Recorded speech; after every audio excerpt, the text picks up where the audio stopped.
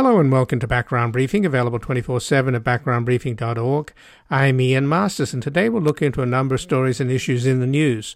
We'll begin on this Memorial Day with a member of a famous American military family, Lucian Truscott IV, a journalist, screenwriter, and author of 5 best-selling novels. A graduate of West Point, he has covered the wars in Lebanon, Iraq, and Afghanistan, and is currently the publisher of the Lucian Truscott newsletter at luciantruscott.substack.com. A regular columnist for Salon, we will discuss his latest article at Salon, So Where Were the Good Guys with Guns? Standing Around Doing Jack Bleep as Usual. Now that it has become clear that 19 heavily armed police officers were outside the door of the schoolroom for an hour while inside 19 children and 2 teachers were methodically slaughtered by the shooter in Uvalde, we will examine why so much military equipment is transferred to police departments whose officers dress up in full tactical military gear, but when the time comes to do their duty, some would rather harass desperate parents demanding that something be done to save their children. Then, as Putin intensifies his scorched earth campaign to destroy Ukraine and enslave its people, we will assess whether over the long term he will survive, or whether the NATO countries and the democracies around the world will prevail and remain unified while keeping Ukraine's military supplied with the advanced weapons they need. Joining us is Norman Naimark, a professor and the chair of East European History at Stanford University, and also a senior fellow of the Institute of International Studies, where he has convened the European Forum. He's the author of a number of books, including Fires of Hatred, Ethnic Cleansing in 20th Century Europe, Genocide, A World History, and Stalin and the Fate of Europe, the Post-War Struggle for Sovereignty.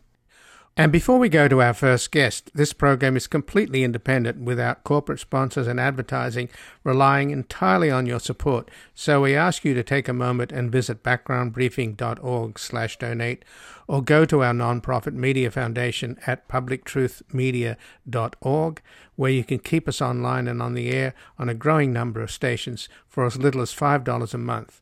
Help sustain us into the future so that we can continue to provide breaking news analysis from the most knowledgeable guests at home and abroad. And we've made it easier for you to donate simply by credit card at backgroundbriefing.org/donate, where your tax-deductible contributions make this program possible. And joining us now is Lucian Truscott IV, a journalist, screenwriter, and author of 5 best-selling novels.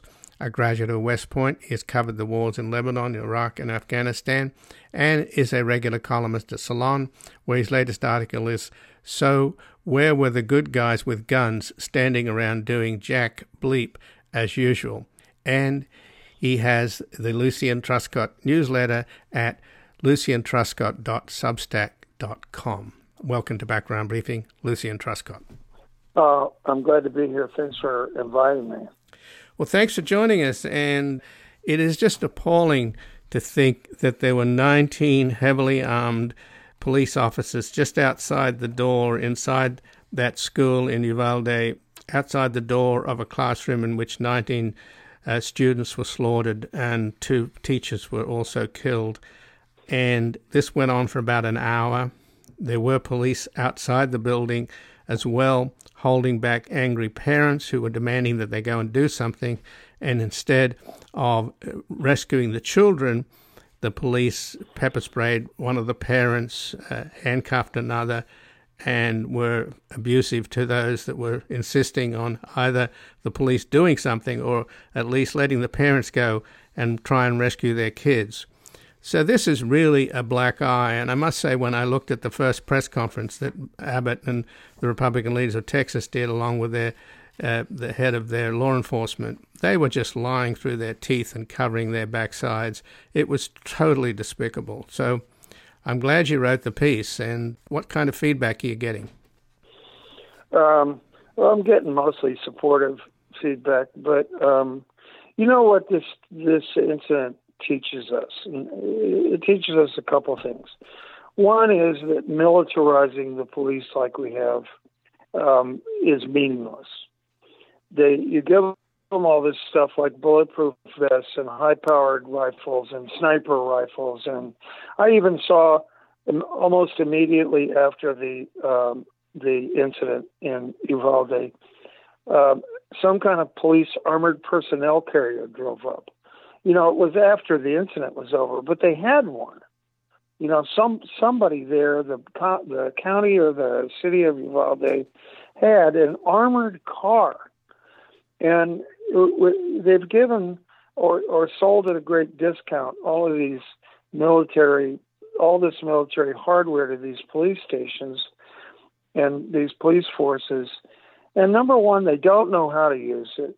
And then when they're given an opportunity to do it, like in that case, they don't. And I think that the answer was they knew they were facing a guy with a high-powered rifle, and they were afraid they were going to get shot. So it basically was cowardice. You know, you can't, just like these Republicans are saying, you can't legislate evil out of existence. You can't legislate courage into these police forces either. I mean, we saw a perfect example in this case of what the police are good at. They're good at harassing people.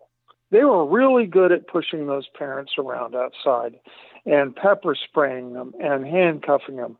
They're good at at doing traffic stops for missing taillights and hauling people out of cars and putting them in handcuffs and saying that you're not under arrest, you're just being detained, and the handcuffs are for your safety as well as mine. It's just all police culture BS. And I don't really know what we can do about it. You know, we've made two major decisions in this country that have gone very, very bad. One is to allow the sale of high-powered military hardware to civilians. And the second is to give the police all of this power and all of this military equipment.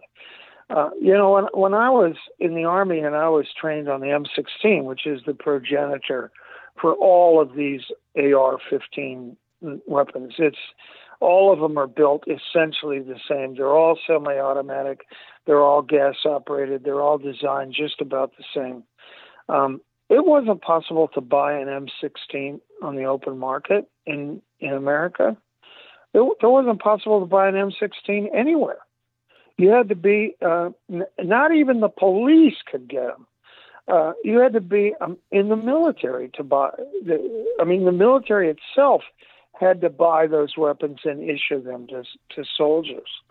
It's an abomination that they're allowing the spread of these military weapons into civilian hands.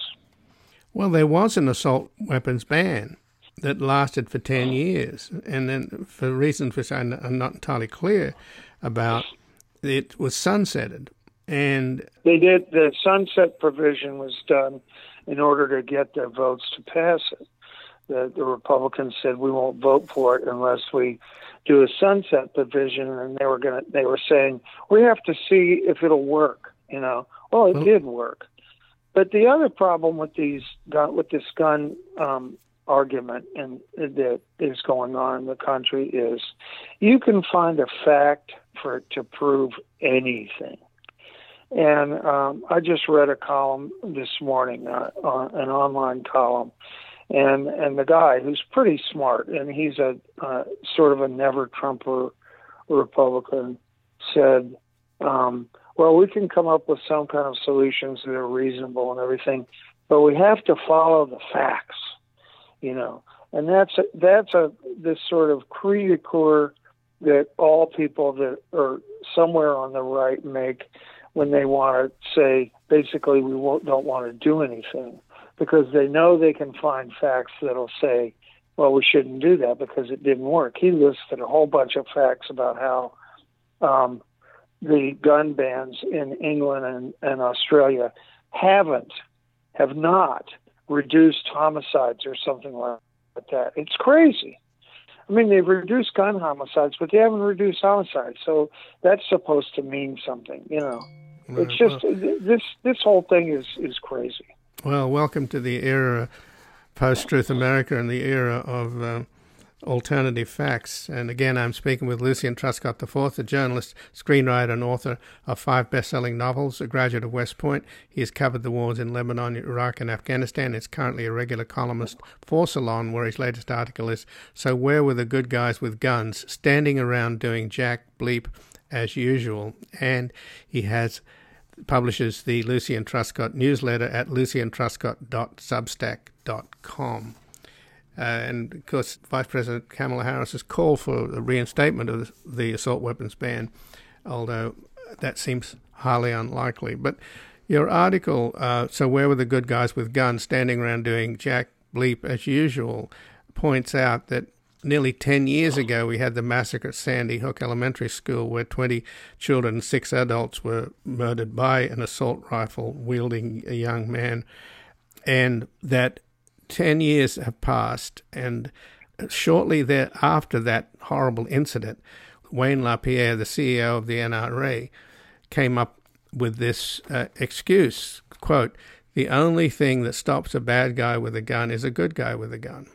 And he, of course, gave an address at the NRA convention on Friday in Houston, at which former President Trump spoke along with Senator Cruz. President Trump argued that we shouldn't be giving money to Ukraine, that money instead should be used to essentially turn our schools into prisons. And Senator Cruz blamed the shooting on the fact that there were too many doors at the school and that Americans don't go to church enough. So how do we take these people seriously? I mean, Donald Trump could be the next president of the United States. Yeah, but, you know, you don't take them seriously. They're just, they open their mouth and this garbage comes out. But, I went to a barbecue last night, and it was about 20 minutes away, or about an hour, half an hour away. And in the car, when we were riding over there, somebody asked me, somebody I was riding with asked me, what do we do about this? What's the solution to this? And I've thought about this. I've been writing about gun control and guns since the mid-'90s. And I've made, I don't know how many, 100 appearances on cable news shows and radio shows, and I've written, I don't know, maybe 50 articles about this subject, about mass shootings and the availability of the easy availability of guns. I'll go to my grave and I'll still be writing this stuff, and I just don't see a solution for it that we can pass. The solution is, there is a solution, and that is to ban the sale of semi-automatic weapons. The semi-automatic weapon, the weapon that'll fire as fast as you can pull the trigger, is the problem. And the semi-automatic weapon that will accept a large magazine, which is the AR style or AK style weapons, they're the ones that will do that. They are the problem, because you can put so many bullets in there to shoot and then pull the trigger, and you can fire not with any great deal of accuracy, but in a room full of school children, you don't need accuracy. You can fire 3 rounds a second with one of these guns. You don't need an automatic weapon. All you need is one of these semi-automatic weapons. And if we could ban those guns and ban the sale of them, and then eventually ban the ownership of them, buy them back and ban the ownership of them, that would take the weapon off out of the equation that's used over and over and over and over again. But the other thing I wanted to point out, which is really an American phenomenon, and it's disgusting, is, did you see on the television how many heavily armored clad and heavily armed cops showed up after this incident? Every one of these incidents produces a plethora of cops. There must have been 200 of them in camo and body armor and carrying AR-15s and carrying sniper rifles and all that stuff after the incident. They're standing around in all of that gear. You could go to, once there's been a school shooting and they've killed the shooter, you can go and attend, if you're a cop, one of those things in a pair of shorts and sneakers.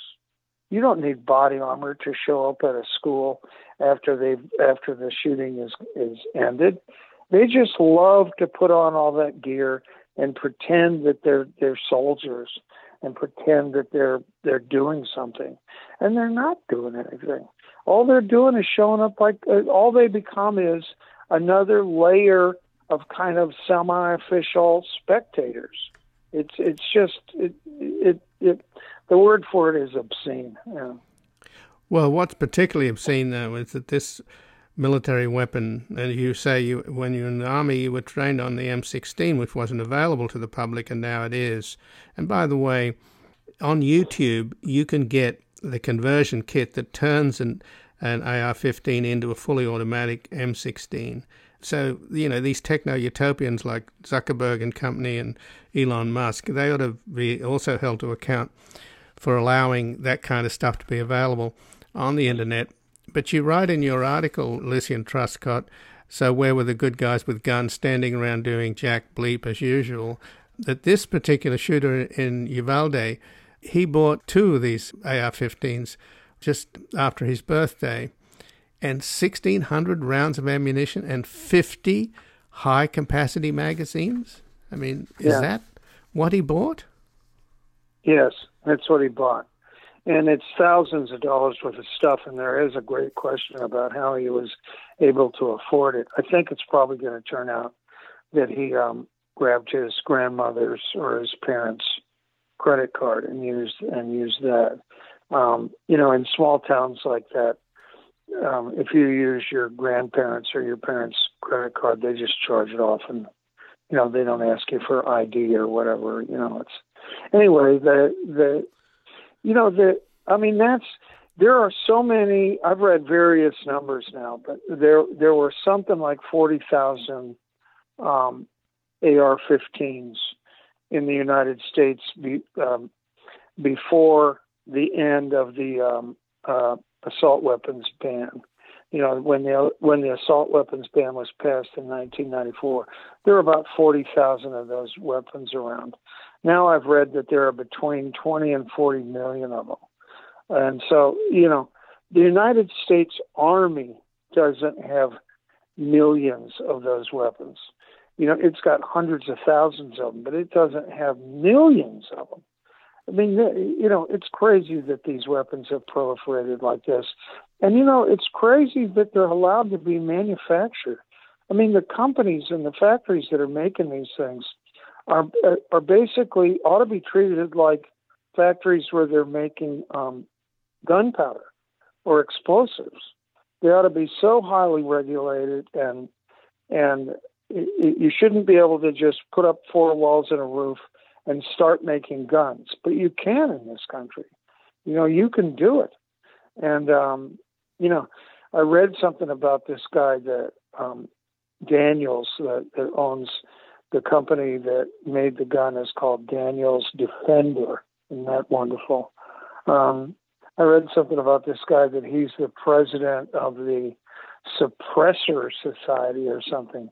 And I think that he makes muzzle suppressors too, silencers for these guns. And there's a great movement in the NRA and among these right-wing lunatics that we should have a right to own suppressors and everything. Why? What do they need these things for? What, so they can sneak up on a bad guy? They don't even show up when there's a bad guy in a school killing children. I mean, when I wrote the headline of that article saying where were the good guys of the guns, I wasn't just referring to the cops, because when Wayne LaPierre said, the only thing that'll stop a bad guy is a good guy with a gun, he wasn't referring to cops.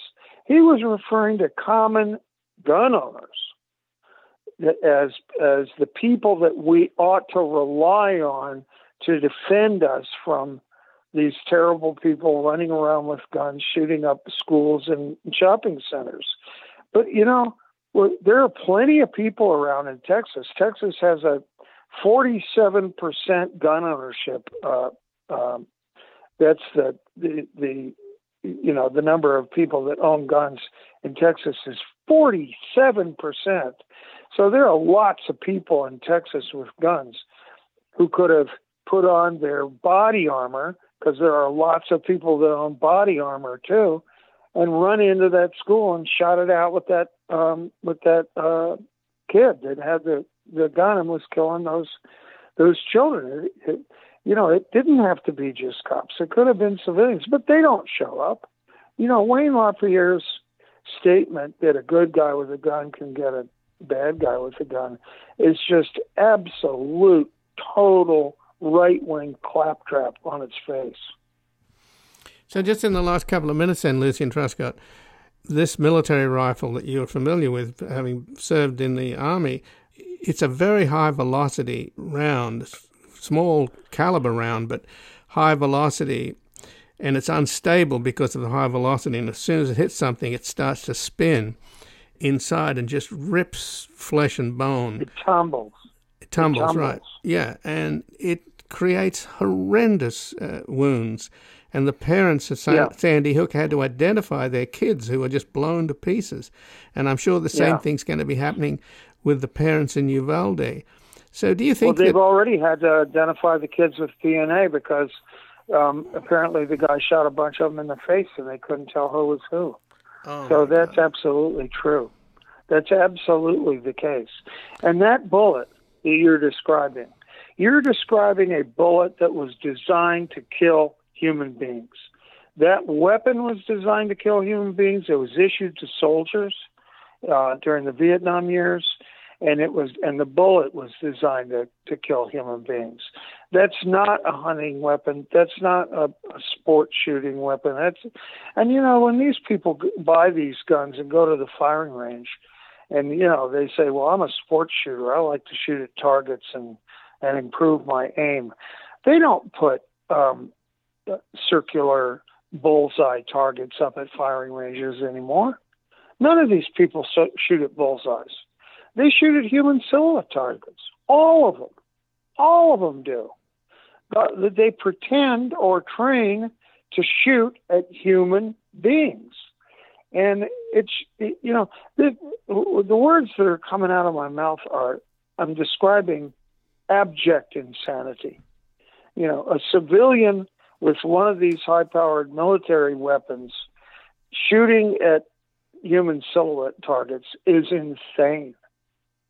There isn't any the only human silhouette target I ever saw in my life was on a firing range in the United States Army, and I was a kid shooter in an NRA shooting competition for years before I went to West Point. For years. And I shot at the bullseyes. I didn't even know there was such a thing as a human silhouette target till I got at West Point and they took me out to a firing range, and I looked down range from me and I saw the silhouettes of human beings out there, and then I went, "Oh, I see. The game has changed. I'm not shooting at bullseyes anymore. I'm training to shoot at people." And I was in the Army, and training to shoot at people is something you ought to do in the Army. Right. But Lucien, this is crazy. I'm afraid we've run out of time, but I thank you very much for joining us on this Memorial Day, Lucien Truscott IV. Okay. Well, I'm happy to oblige, and thank you for inviting me. And again, I may speak with Lucien Truscott. He's a journalist, screenwriter, and author of 5 best-selling novels, a graduate of West Point. He has covered the wars in Lebanon, Iraq, and Afghanistan, and is currently a regular columnist for Salon, where his latest article is, "So Where Were the Good Guys with Guns? Standing Around Doing Jack Bleep as Usual." And he publishes the Lucien Truscott newsletter at lucientruscott.substack.com. We're going to take a brief station break. We're back looking into how, as Putin intensifies his scorched earth campaign to destroy Ukraine and enslave its people, we will assess whether over the long term he will survive or whether the NATO countries and the democracies around the world will prevail and remain unified while keeping Ukraine's military supplied with the advanced weapons they need. There is no one to turn to, and what will you do when the blood of American is poured out over you?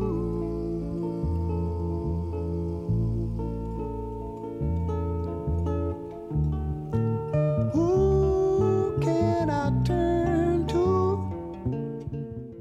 Welcome back. I'm Ian Masters, and this is Background Briefing, available 24/7 at backgroundbriefing.org. And joining us now is Norman Naimark, who is a professor and the chair of East European History at Stanford University and also a senior fellow of the Institute for International Studies, where he has convened the European Forum. He's the author of a number of books, including Fires of Hatred, Ethnic Cleansing in 20th Century Europe, Genocide, A World History, and Stalin and the Fate of Europe, the Post-War Struggle for Sovereignty. Welcome to Background Briefing, Norman Naimark. Thank you. Thanks for joining us. And there's been a study released just a few days ago by the New Lines Institute for Strategy and Policy, a US-based think tank, and the Raoul Wallenberg Center for Human Rights, which is based in Canada. And it basically suggests that you could make the case that Russia has violated several articles of the United Nations Genocide Convention. It doesn't say outright that genocide is taking place, but it calls for an investigation, and it certainly suggests that certain yardsticks, if you will, in terms of the Genocide Convention have been met in terms of Russian activities. And then on Friday of last week, President Biden, addressing the graduates at the U.S. Naval Academy at Annapolis, said, not only is Putin trying to take over Ukraine, he is literally trying to wipe out the culture and identity of the Ukrainian people, attacking schools, nurseries, hospitals, museums, with no other purpose than to eliminate a culture. So where do you come down on this, Norman? Where, in terms of genocide, how would you describe what's happening in Ukraine? First of all, let me say that I think the report is most welcome. It's the first of its kind, quite lengthy description of the various actions that have been taken by the Russians in Ukraine since February 24th. And I think I find the report, very convincing, and the documentation that's been brought to bear very enlightening. So I support the report and how it expresses, I think, carefully, that we don't know that genocide has actually taken place yet, but that there is a serious risk of genocide, and that the signs, in other words, of genocide are in the air in Ukraine, and that it's a good and important time, to call attention to those. And I also agree, I should say, with President Biden's remarks, where he has essentially called out genocide in Ukraine, for the same purpose. I mean, we don't want it to happen. This is about trying to prevent, further atrocities in Ukraine from happening. And we don't know everything that's happened, and we won't know everything that's happened for many years. So it's a good time, I think, to issue this report. It's a good time to make it clear that it's unacceptable, that genocide would take place in Ukraine. And, as I said, I support the report in its many parts. And one of the parts, as you mentioned, let me just say it quickly, is that a number of aspects of Article 2 of the Genocide Convention are being violated. Let me just note a couple of them. A, killing members of the group. B, causing serious bodily or mental harm to members of the group. C, deliberately afflicting on the group conditions of life calculated to bring about its physical destruction in whole or in part. And all of those and others parts of Article 2 we recognize as going on in Ukraine. So let me leave it at that for now. Well, but surely, or could you say, Norman, that this is Putin's war? I mean, he's a dictator. He has absolute control, it would seem. And it does seem that it is his war. And what we know about him is that he has a lot of disdain for Lenin, but a lot of admiration for Stalin. And how much would you say, as a student of Stalin, that he is a Stalinist? I mean, he's deporting people from the East. These are the Russian-speaking Ukrainians that he's allegedly liberating from Nazism. He's deporting them into the middle of nowhere. Isn't that something that Stalin did?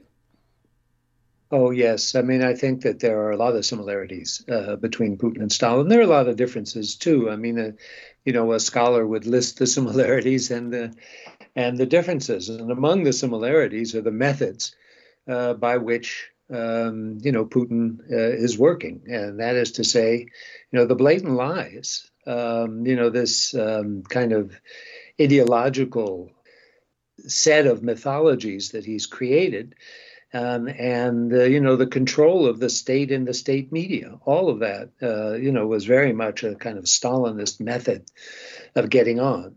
He's not Stalin in other ways, which is to say, at least not yet. There's not mass murder of Russians. There's not an extensive gulag.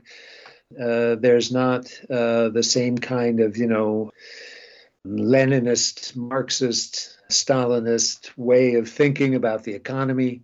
I mean, Putin is a hyper-capitalist in some ways, someone who himself is worth God knows how many billions, tens of billions of dollars, and, whose clique ruling the Kremlin also, is full of people who are on the take and, controlling vast amounts of wealth.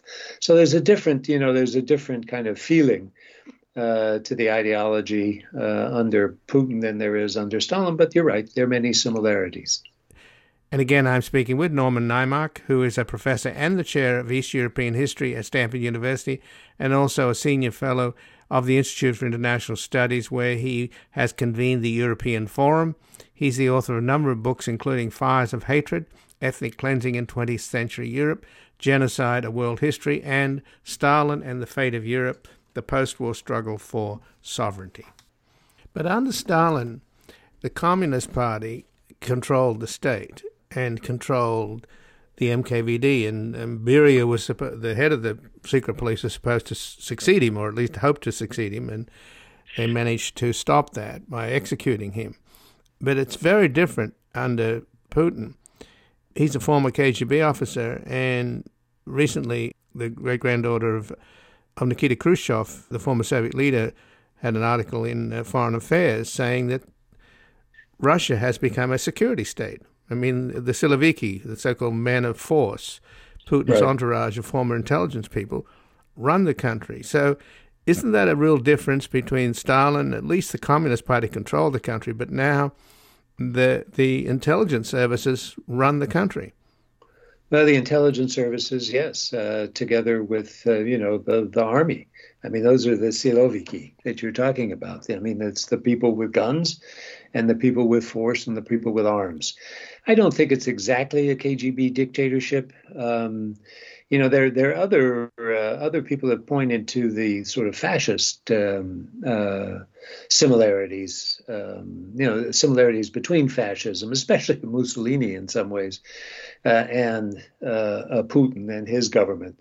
And there's a lot of that in it. That is to say, this hyper-nationalism, too, that we've seen, the kind of xenophobia, which was also part, of course, of Stalin's way of looking at the world, too.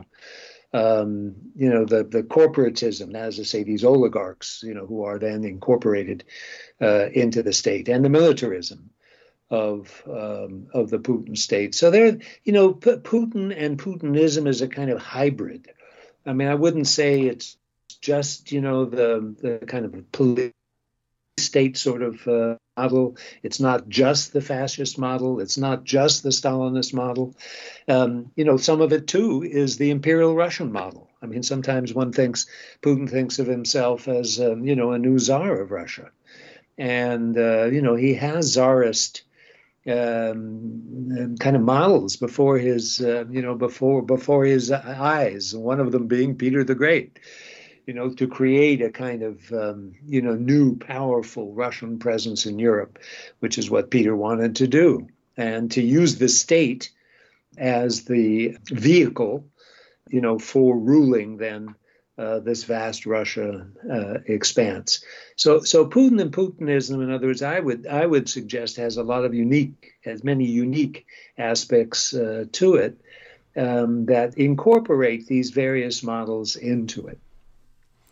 But it does seem somewhat ironic that Putin's ambitions, and he has made it clear that he thinks the dissolution of the Soviet Union was one of the greatest geostrategic tragedies in history. Here he is launching a war that's his war, and because he runs a kleptocracy, he's hollowed out the military through corruption to the point where, for example, the Prigozhin, his chef, is in charge of procurement, and the soldiers aren't being fed because Prigozhin's stealing about 80% of the money. And the trucks and vehicles are breaking down because they bought cheap Chinese tires. So do you think Putin has any sense of the disconnect between his grand ambitions and the fact that he runs a criminal state that's a kleptocracy with him at the top regulating the oligarchs, and they're just stealing the country blind? Well, I don't dispute your description of the situation, and as far as I can tell, Putin has no sense of the of the ironies involved and the incomprehensible elements that are combined in this war in Ukraine. I think it was a terrible mistake in the first place, and it was the kind of mistake that came from those sorts of delusions that you're talking about. I mean, the man is deluded in a lot of ways. I mean, he's a very smart man. He's a very capable man. He knows a lot. But he deluded himself enough to think that, he could invade Ukraine and Kiev would fall and the West wouldn't do anything about it. And, Ukraine would be incorporated into his new vision of the Russian Empire. And, those kinds of delusions are part of his MO. And it's just not much that you can do about it, meaning you can't point out the realities. And some people say he's not getting the right information, that people are hiding what's really going on. I don't think that's true at all. I mean, there's a good old KGB guy, and now with these kinds of ties with the FSB, I suspect he's getting very good information. That's the way he interprets it. That's the problem. And the way he then uses those interpretations to take actions like this terrible, terrible invasion of Ukraine, which we should recognize is a horrible thing, not just for Ukraine, but also for Russia and for the rest of the world. But is there a way to end it, given that Putin appears to be, for example, on Saturday, the leaders of France and Germany had an 80-minute conversation with him, and they called for an immediate ceasefire and for Russia to withdraw from Ukraine, and none of which Putin agreed with or dismissed outright, and he mostly complained about the Americans arming the Ukrainians and how that it's dangerous and it may cross a red line, particularly with this new rocket launch missiles that the U.S. is providing, or is in the pipeline, I should say. So I don't see an end to this, do you? He's not interested in peace, and if he wanted to do a ceasefire, the Ukrainians are nervous about that and skeptical that it will just be a pause in order for him to rebuild his forces and attack again. So I guess the real question here is, Norman, is there a way to end this war? I honestly don't think so. I mean, not in the near future. I think both sides, both the Russians and the Ukrainians, are capable of and will continue fighting. I mean, one of the aspects of this that I sort of hope will maybe change some of the dynamics of what seems to be going on now, a kind of stalemate in the southeast of the country, although the Russians look like they're advancing in the Donbass. One can hope somehow that the combination of the sanctions and the continuing delivery of serious weapons to the Ukrainians, will tire out the Russians before it tires out the Ukrainians. In other words, as long as we can support the Ukrainians in their war efforts as they see it. I mean, it's very important to try to help the Ukrainians do what they want to do, and this includes any kind of negotiations or potential exchanges of territory or that kind of thing. I mean, we want to support the Ukrainians as much as we can, and it's important that we don't get weary of the war. I mean, it's one of those things that is easy for us to do, to lose focus. And if we keep the focus up, my hope is that the Russians will be forced into a position, given their difficult economic situation, of and remember, again, Ukrainians are fighting for their land. They're fighting for their freedom. They're fighting for their sovereignty, where the Russians are invading essentially a foreign territory, which is much harder. And so my hope is that at some point, and it's not going to be soon, a year, maybe a couple of years, there will be some kind of ceasefire and then peace negotiations, which offer to the Russians a kind of minimum gain that they can walk away and say we won. But that's a very difficult thing, and it's going to be a hard road to get there. And we're continuing the conversation with Norman Naimark, a professor and the chair of East European History at Stanford University, and also a senior fellow of the Institute of International Studies, where he has convened the European Forum. He's the author of a number of books, including Fires of Hatred, Ethnic Cleansing in 20th Century Europe, Genocide, A World History, and Stalin and the Fate of Europe, the Post-War Struggle for Sovereignty. So in terms of the U.S. staying power, it does seem that McConnell and the Republicans in the Senate, at least, have joined with the Democrats. And McConnell actually visited with Zelensky very recently. But the former President Trump, speaking at the NRA convention in Houston on Friday, he called for the U.S. to stop sending money to Ukraine and, in fact, to spend the money on turning our schools into prisons and calling for Americans to have more guns and teachers to be armed. I mean, this sort of isolationism and Trumpism, and after all, Trump does control the Republican Party, do you see that growing? Or do you see, in other words, if it's going to be a long haul, as you just said, and people are going to get weary, will the American people be encouraged by Trump's narrative? Well, it's a really good question, and it's hard. It's clearly hard to predict what will happen.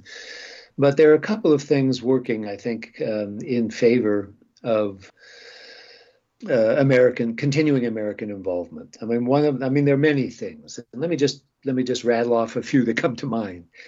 One is that we need to remember, and that the Europeans are really close to Ukraine, right? That a tragedy in Ukraine, a really terrible thing happening in Ukraine, would have its spillover effects in Europe. And with those spillover effects, that would involve NATO, that would involve, the United States in a major way. So we need to be involved in part to prevent some of the worst spillover effects happening. And by that, I mean also Russian and, potential aggression in Moldova or the Baltic states or elsewhere in Europe. So that's first of all. Second of all, On the question of the Republican Party, the Republicans have generally, over the years, been in favor, of trying to resist Russian aggression. I mean, this was in the Cold War context initially with Ronald Reagan and others.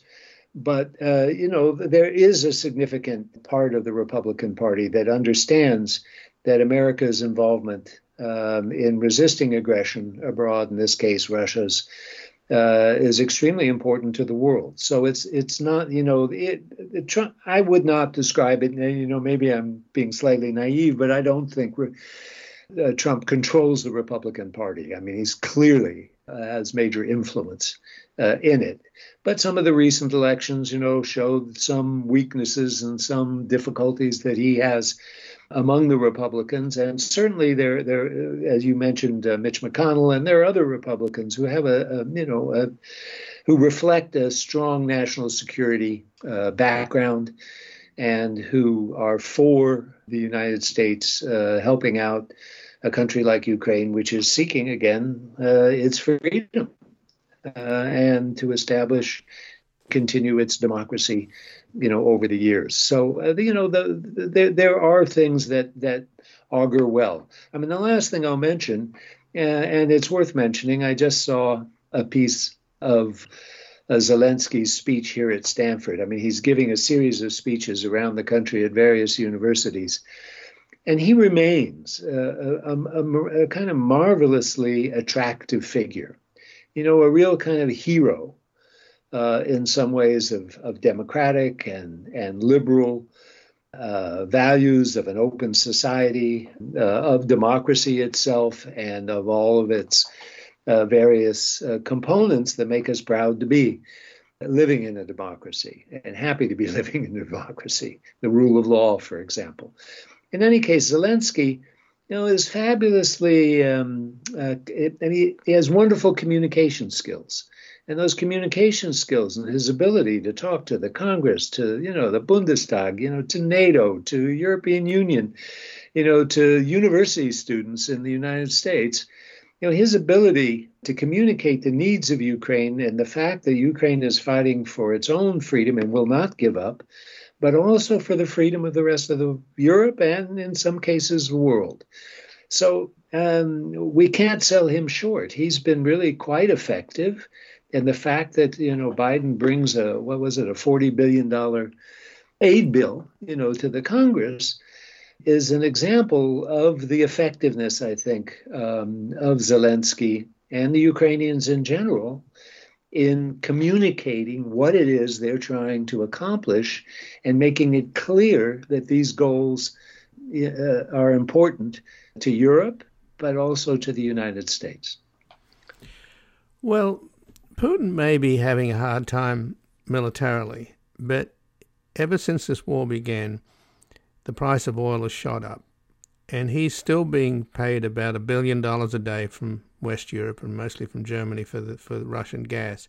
He's getting $1 billion a day for India for selling his oil. He seems to have a kind of compact with Mohammed bin Salman, the Saudi dictator, and Mohammed bin Zayed, the leader of the Emirates. And some people have pointed out, as Tom Malinowski, and now a congressman, former State Department official, that there's an alliance against Biden. The fact that MBS and MBZ won't take his phone calls, they won't help lower the price of gas. You can make the case, and it does seem that way, that there's a sort of de facto alliance between Putin, MBZ, and MBS to get rid of Biden, to stoke inflation, which the biggest driver is the rising price of oil. It continues to go up, and they won't budge. And I just talked to a bunch of specialists on the Middle East, on the Gulf, who just returned from the Gulf, and they all told me that the word in the Gulf is that MBS and MBZ and Putin want to bring Trump back. So I wouldn't count it out. I mean, you're saying, and it's true, he doesn't control the Republican Party, but he does seem to dominate it, or at least he's trying to. Maybe he's losing some of his mojo. But if these other malign actors, and you can have an alliance between a kind of fascist petrostate and a feudal petrostate, I wouldn't count Trump out. No, I mean, I think you're right. To put up the warning flag, and there are many other reasons not to count Trump out, as you put it. I wouldn't do that in the least. I'm just saying I think the other forces at work are more powerful. I mean, think about it. Europe, is united, right? In this, I mean, there are a few weak points here and there, but on the whole, Europeans have shown remarkable ability, to mobilize themselves on behalf of Ukraine. I was in Germany actually at the end of February and quite struck. And remember, Germany's Germany. It's not, it's not a Gulf state. It has tremendous resources and enormous ability to deliver those resources to Ukraine, which is pretty close. And there have been some problems with the Germans recently in terms of actual delivery of their promises for military help to Ukraine, but they are coming through.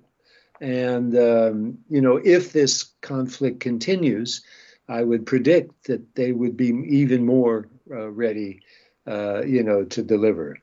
The same thing with NATO. I mean, NATO has shown a lot of resilience and an ability, to deliver weapons, but also, to get themselves involved in training, the whole intelligence game that helps the Ukrainians enormously.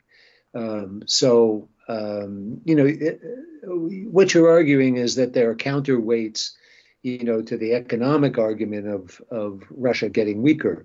But I would suggest to you that the Europeans will mobilize, increasingly if the Russians continue to pound the Ukrainians as they are.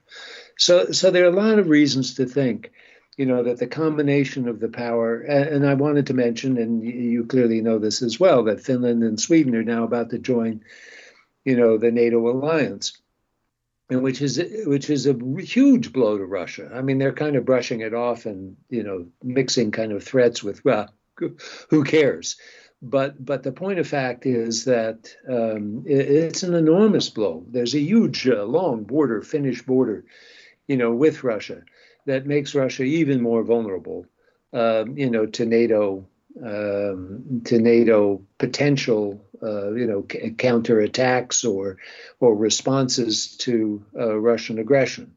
So I don't see it quite the same way. It is true that Putin and the Russians have been very inventive in finding ways. You didn't mention China, but that's, of course, another important factor in this all. But they've been very clever at finding ways, and India, which you did mention, very clever at finding ways, to sell their oil and to,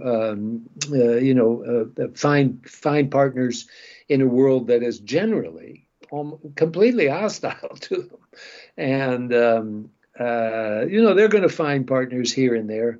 But on the whole, I think the Ukrainians, the West, have done an excellent job in making this the kind of struggle, that can unite the rest of the world in some ways against the Russians. I mean, they have invaded a sovereign country. And not only have they invaded it, to go back to our, original discussion, they are potentially carrying out genocide in that country. And so I think I think the stars are aligned well for Ukraine, and the stars are not aligned well for Russia. And so as time goes on, I think the Russians will be the ones, who will have to and will, in some senses, say uncle first, right? And kind of give in. And who knows, along that way, Putin might be removed. We don't know. It's unlikely, but still, that may happen. So just in closing then, Norman, you don't see, for example, Hungary and Turkey are acting as kind of spoilers. Hungary is vetoing the EU's boycott of Russian oil, and Erdogan in Turkey is vetoing the unanimity of NATO in allowing Sweden and Finland into the alliance. So are you concerned about them as spoilers, or do you think that'll be overcome? I think that both things. I mean, I am concerned about them as spoilers, and it says something about both countries that they're acting as spoilers in their own ways, and I'm not happy about it. Right. But I also think that both cases that'll be overcome. I mean, their interests, again, lie heavily with Europe, and in the case of Turkey, certainly with Ukraine. And their interests are such that I think eventually, within a short period of time, actually, they will conform, or at least sit out the NATO ascension of Sweden and Finland, and will, if they don't go along with the oil embargo, in the case of the Hungarians, then they will be allowed to somehow sit it out, and the rest will embargo the Russians. So I think it's coming, and once again, if you this is on the television sets and the front pages of Europeans in some ways much more than it is in the United States, because as I mentioned, they're close by, and they've already got Ukrainians coming by the millions to Europe. And they don't want the whole Ukrainian 40 million more to come, right? In other words, there could be a terrible refugee crisis if somehow the Russians were to win.